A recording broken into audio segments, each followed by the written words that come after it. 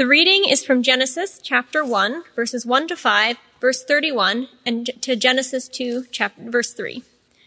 In the beginning, God created the heavens and the earth. The earth was without form and void, and darkness was over the face of the deep. And the Spirit of God was hovering over the face of the waters. And God said, "Let there be light," and there was light. And God saw that the light was good. And God separated the light from the darkness.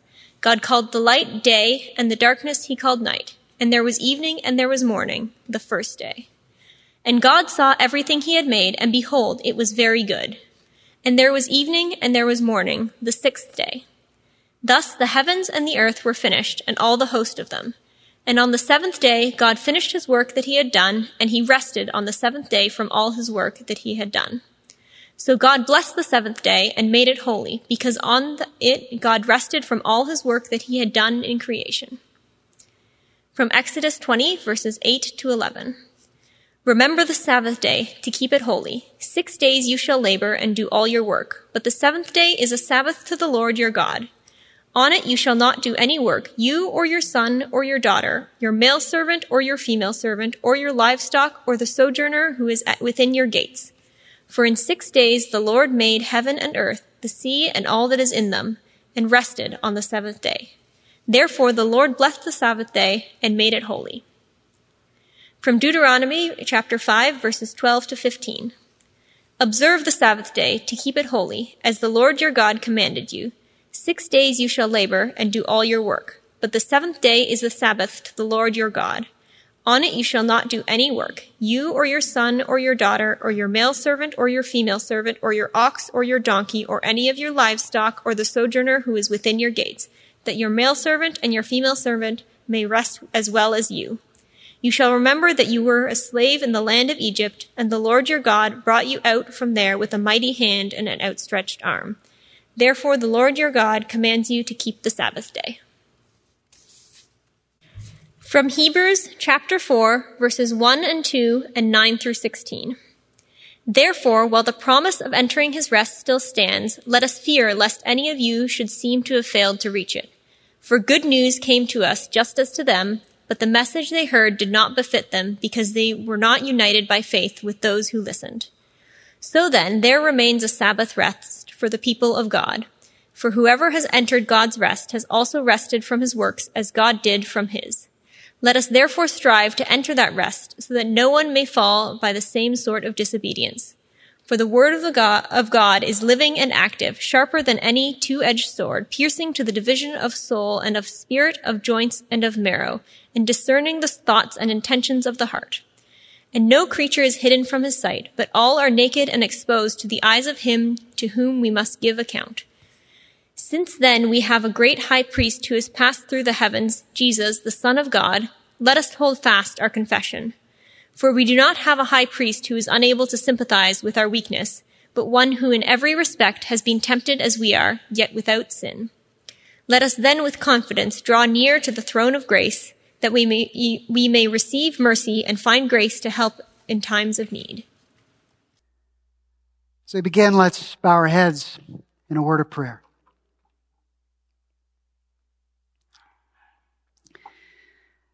Heavenly Father, we acknowledge and thank you for your presence with us.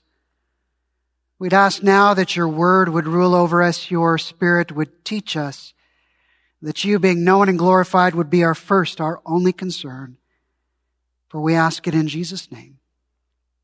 Amen. In a Jewish home, every Sabbath begins with the reading of Psalms. Chief among them, Psalm 3, which we said responsively this morning.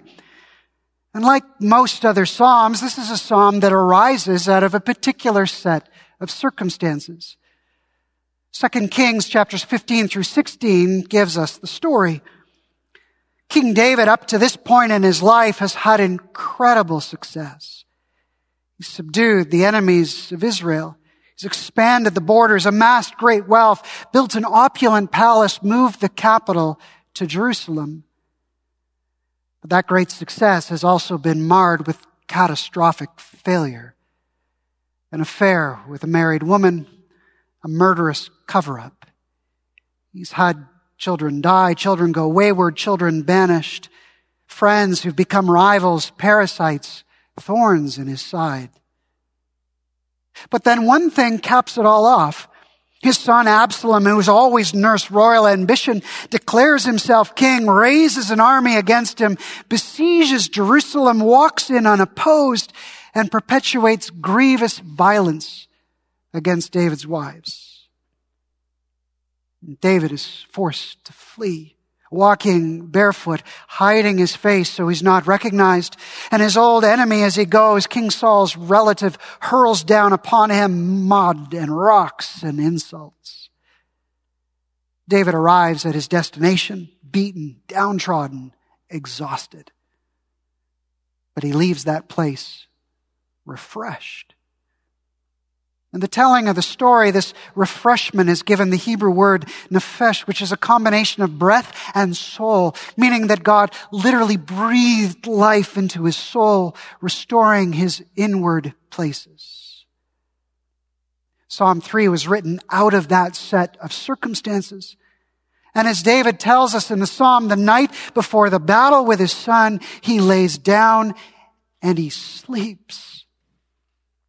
We have an important meeting, an encounter that we're dreading, a busy time at work, a fight with a family member, a doctor's appointment, and we have a sleepless, restless night. David's life is on the brink of destruction, and he lays down and sleeps. He lays down and sleeps. I don't know about you, but that stirs up in me a deep longing, yearning, desire for deep rest, for life to be breathed back into the soul.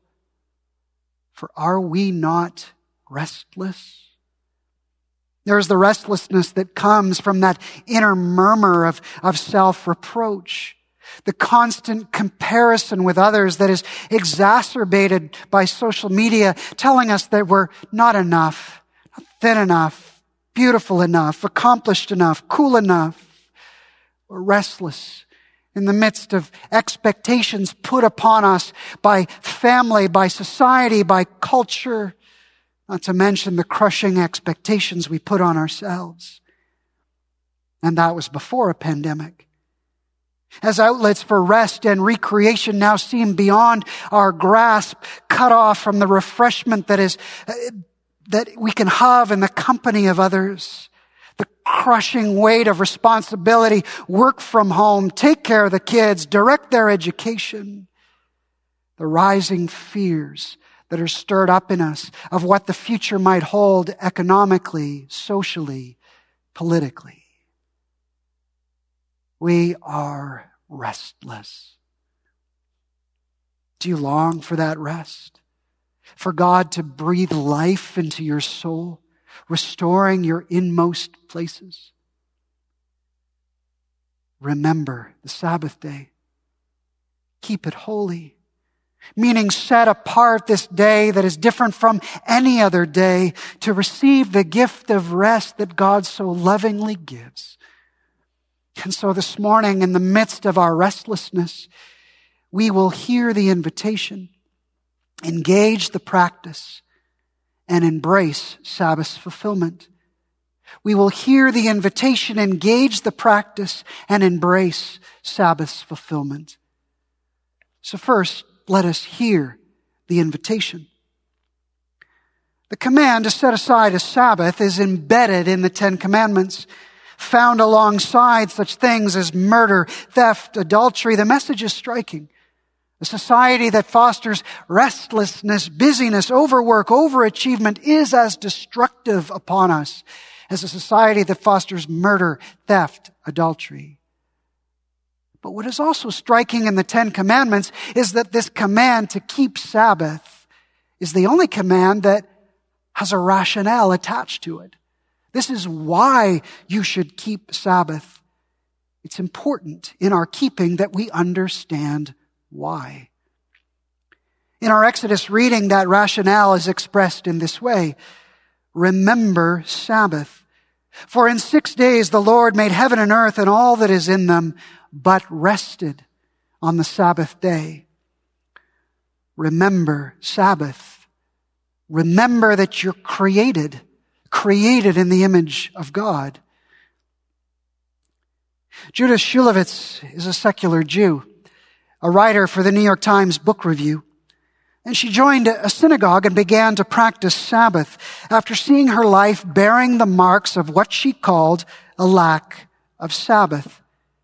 She wrote an article about her experience saying that in the Darwinian world of the New York 20-something, everything, even socializing, exercise, reading, felt like work or the pursuit of work by other means.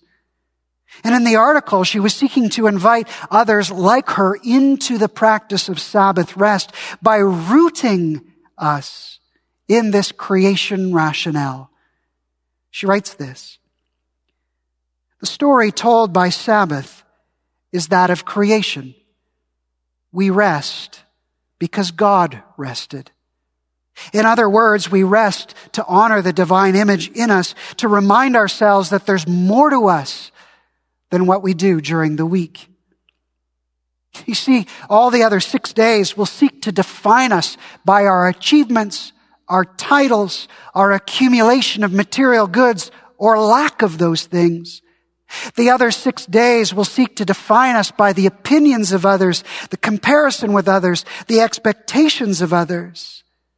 But Sabbath roots us in who we truly are, gloriously made in the image of God, by faith recreated in Christ to be His children. Remember Sabbath. Remember who you are, created in the image of God. Remember Sabbath. Remember that you are not God. You are created. You are creature. Martin Luther, the Protestant reformer, in his commentary on the Ten Commandments, said that we cannot break any of Commandments 2 through 10 without first breaking the first. What does he mean? Well, the first commandment is, you shall have no other gods before me. And so in not keeping Sabbath, what demigod are we honoring above the living God? Ourselves. You see, the worst hallucination that busyness conjures up is the conviction, I am God. It all depends on me. And how will the right things happen at the right time if I'm not pushing and pulling and watching and worrying? Taking Sabbath says clearly, I'm not God. Only God is God, and He is good. He is sovereign. Canadian pastor and author Mark Buchanan, in his book on Sabbath, writes this: if God can take any mess, any mishap, any wastage, any wreckage, anything, and choreograph beauty and meaning from it, then you can take a day off. Remember Sabbath. Remember that there's more to you than what you do during the week. You're gloriously created in the image of God, recreated by faith in Christ. But also remember that you are not God. You are creature. But Exodus is not the only place where we find the Ten Commandments. They're also found in Deuteronomy, but the rationale for Sabbath keeping there has changed. In Deuteronomy, it says, remember Sabbath, for you were once slaves in Egypt, and God rescued you with a mighty hand and an outstretched arm. In the land of Egypt, the people of Israel were forced to work each and every day. They knew work with no rest, while the Egyptians lived a life of leisure. Now, of course, there are huge societal implications to keeping this command with that rationale, that all are given rest regardless of class or wealth. There can be an incredible justice within our society if we were to keep such a command. But our consideration now is to invite us personally into that rhythm of Sabbath rest. And so with this rationale, God is saying to His people, if you can't obey my command to observe Sabbath, you are willingly entering once again into slavery. To not honor Sabbath rest, we may be willingly enslaving ourselves to our work culture that pegs status to overachievement, enslaving ourselves to our consumer materialistic culture, enslaving ourselves to the identity we're building from work, enslaving ourselves to our people-pleasing tendency where we just can't say no, enslaving ourselves to our insecurities that we cover over with our work, enslaving ourselves to external expectations, enslaving ourselves to our work ethic. Remember Sabbath. Break the chains, loose the bonds, silence the cracking whips. Do not enter once again into slavery. Let us hear the invitation. Remember Sabbath. Remember you're created in the image of God, but you are not God. Remember Sabbath. Break the chains of the taskmasters that keep you enslaved, that keep you from rest. Let us hear the invitation. But now if we respond positively to that invitation, what would it look like to engage the practice? What does Sabbath keeping look like practically? Well, Genesis 1 is the song of creation. And the repeated phrases in this song teach us deep truths about the reality of God's relationship with His creation. And one of those repeated phrases is, it is good. After every day, God says, it is good, it is good, it is good. At the end of the sixth day, after creating humanity, it is very good. But surprisingly, that phrase is missing from the seventh day. What are we to make of this? Does that mean that God doesn't see the seventh day as good? After hearing the crescendo of it is good, we are meant to fill in the gap, to proclaim ourselves on the Sabbath, it is good. Duane Lifkin in his book on Sabbath says this. This is what Sabbath rest is, and that is what it's for. It is designed to provide us with an opportunity to pause and look back on what we have done through the week and decide whether it was worth doing. It is a time to stop and prayerfully examine. Unfortunately, many of us try and avoid examining our lives. The busyness is a way that we can avoid truly looking at ourselves. And so we keep on the move, avoid being by ourselves, be sure the TV is on, always have the phone in our hands. Above all, avoid the moments where you can just stop and examine. In C.S. Lewis's book, The Screwtape Letters, the fictitious Uncle Screwtape, a senior demon, is trying to mentor his protege in exactly how to drive a patient away from God, and encourages him. Keep him distracted. Keep him busy. So he won't see the bad influence of his friends. He won't recognize his pride. He won't hear from God. Sabbath invites us to stop and prayerfully examine, can we look back over the week and say, it is good?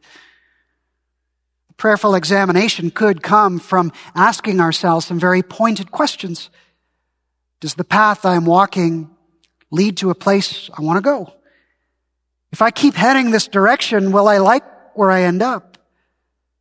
Plot the trajectory. Will you land in a place you care to live? You could do this with a simple prayer of examine. Where have I seen God the most in my life this week? Where has God been absent?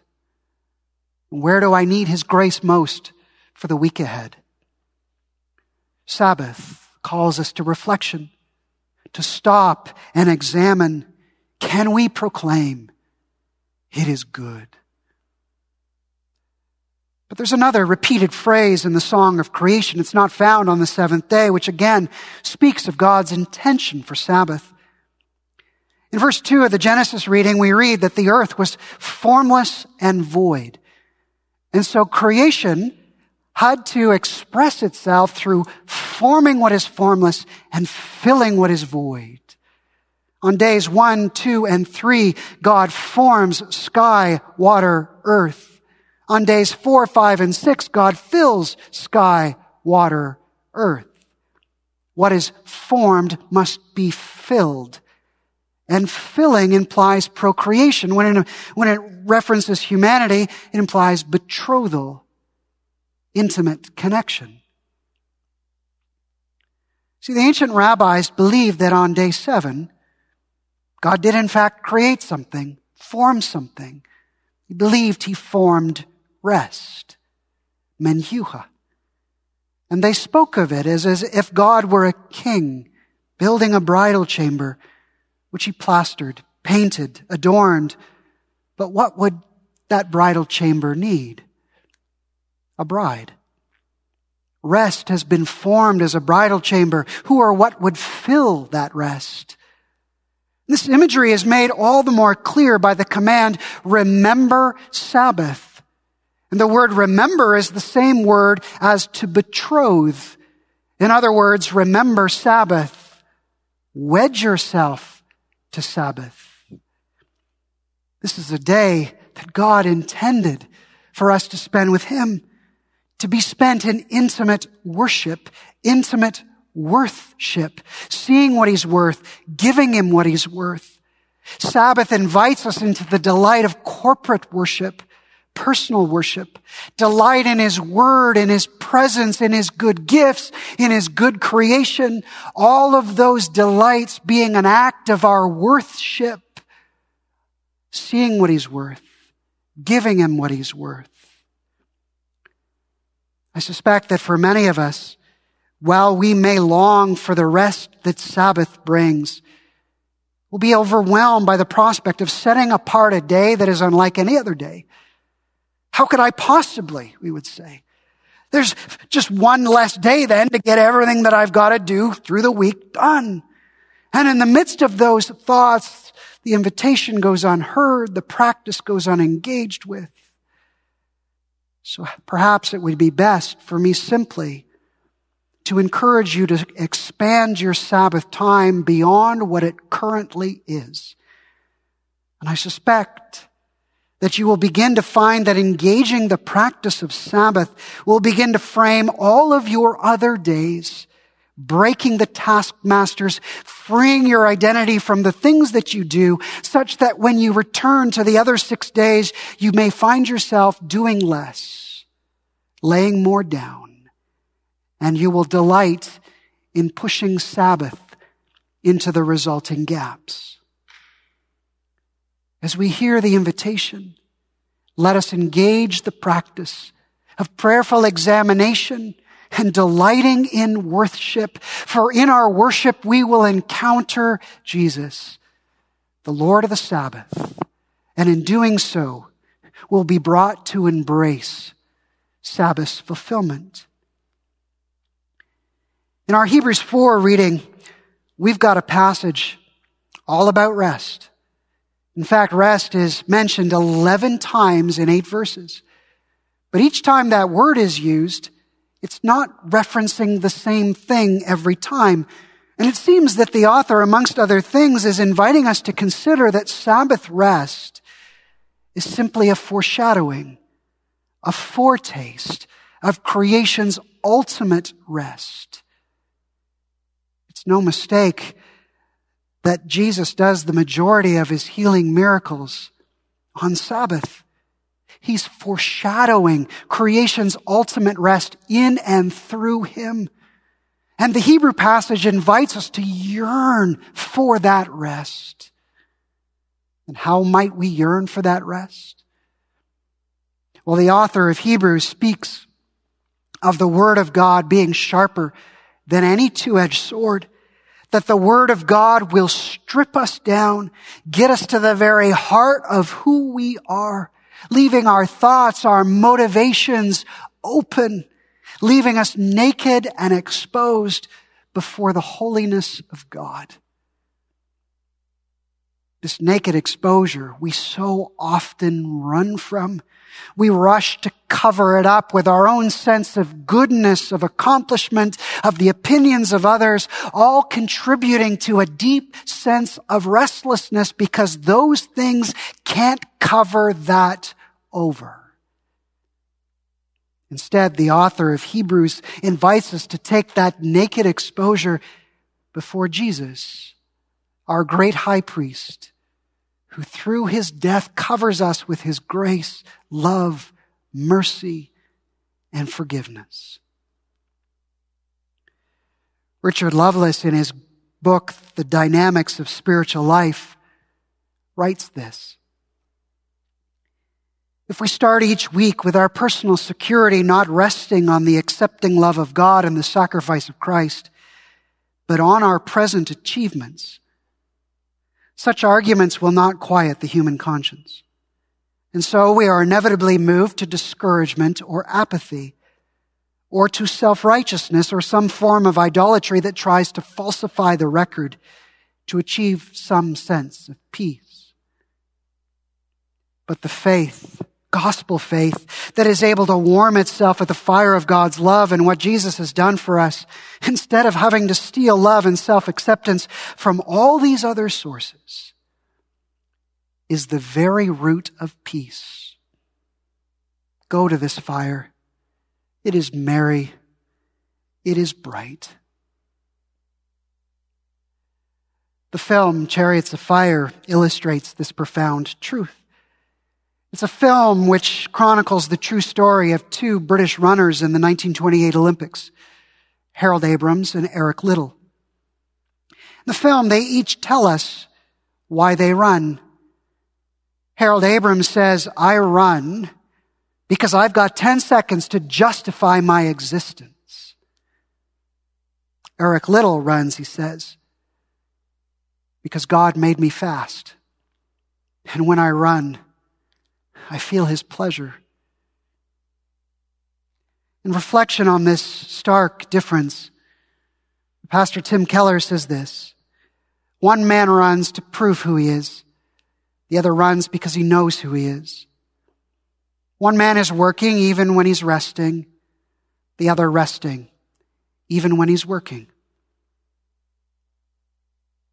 We began Sabbath by lighting candles. As creation begins with a "let there be lights," and redemption begins with the light of the world, Jesus, coming in to give us true rest in and through the gospel.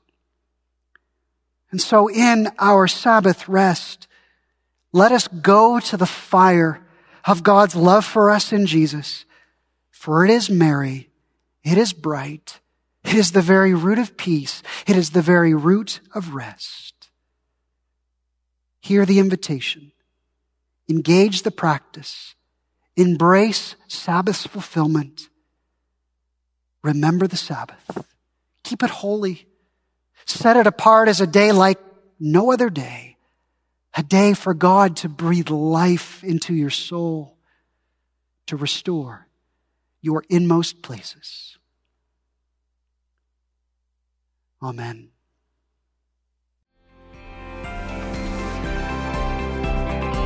You've just listened to a podcast from Little Trinity Church in Toronto. Please check out our website at www.littletrinity.org to find out more about our ministries and services.